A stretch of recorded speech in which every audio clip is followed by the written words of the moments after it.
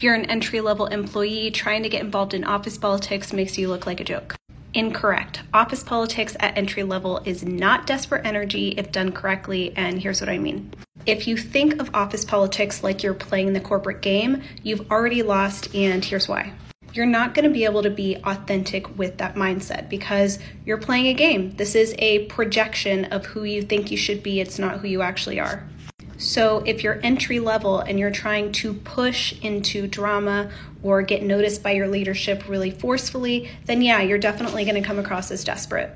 But if you are entry level and you're trying to advance your career, then you should 100% be building relationships with people on your team and with people outside of your team, like real authentic relationships, as in actually give a shit about other people, what they're going through, what they're working on, what they are dealing with as far as challenges.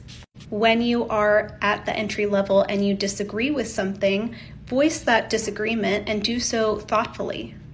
Set yourself apart, give your real actual opinion on it, and then learn to disagree and commit. Meaning, if your idea didn't go over so well, you're a mature person and you can move on for the good of the team. Short Cast Club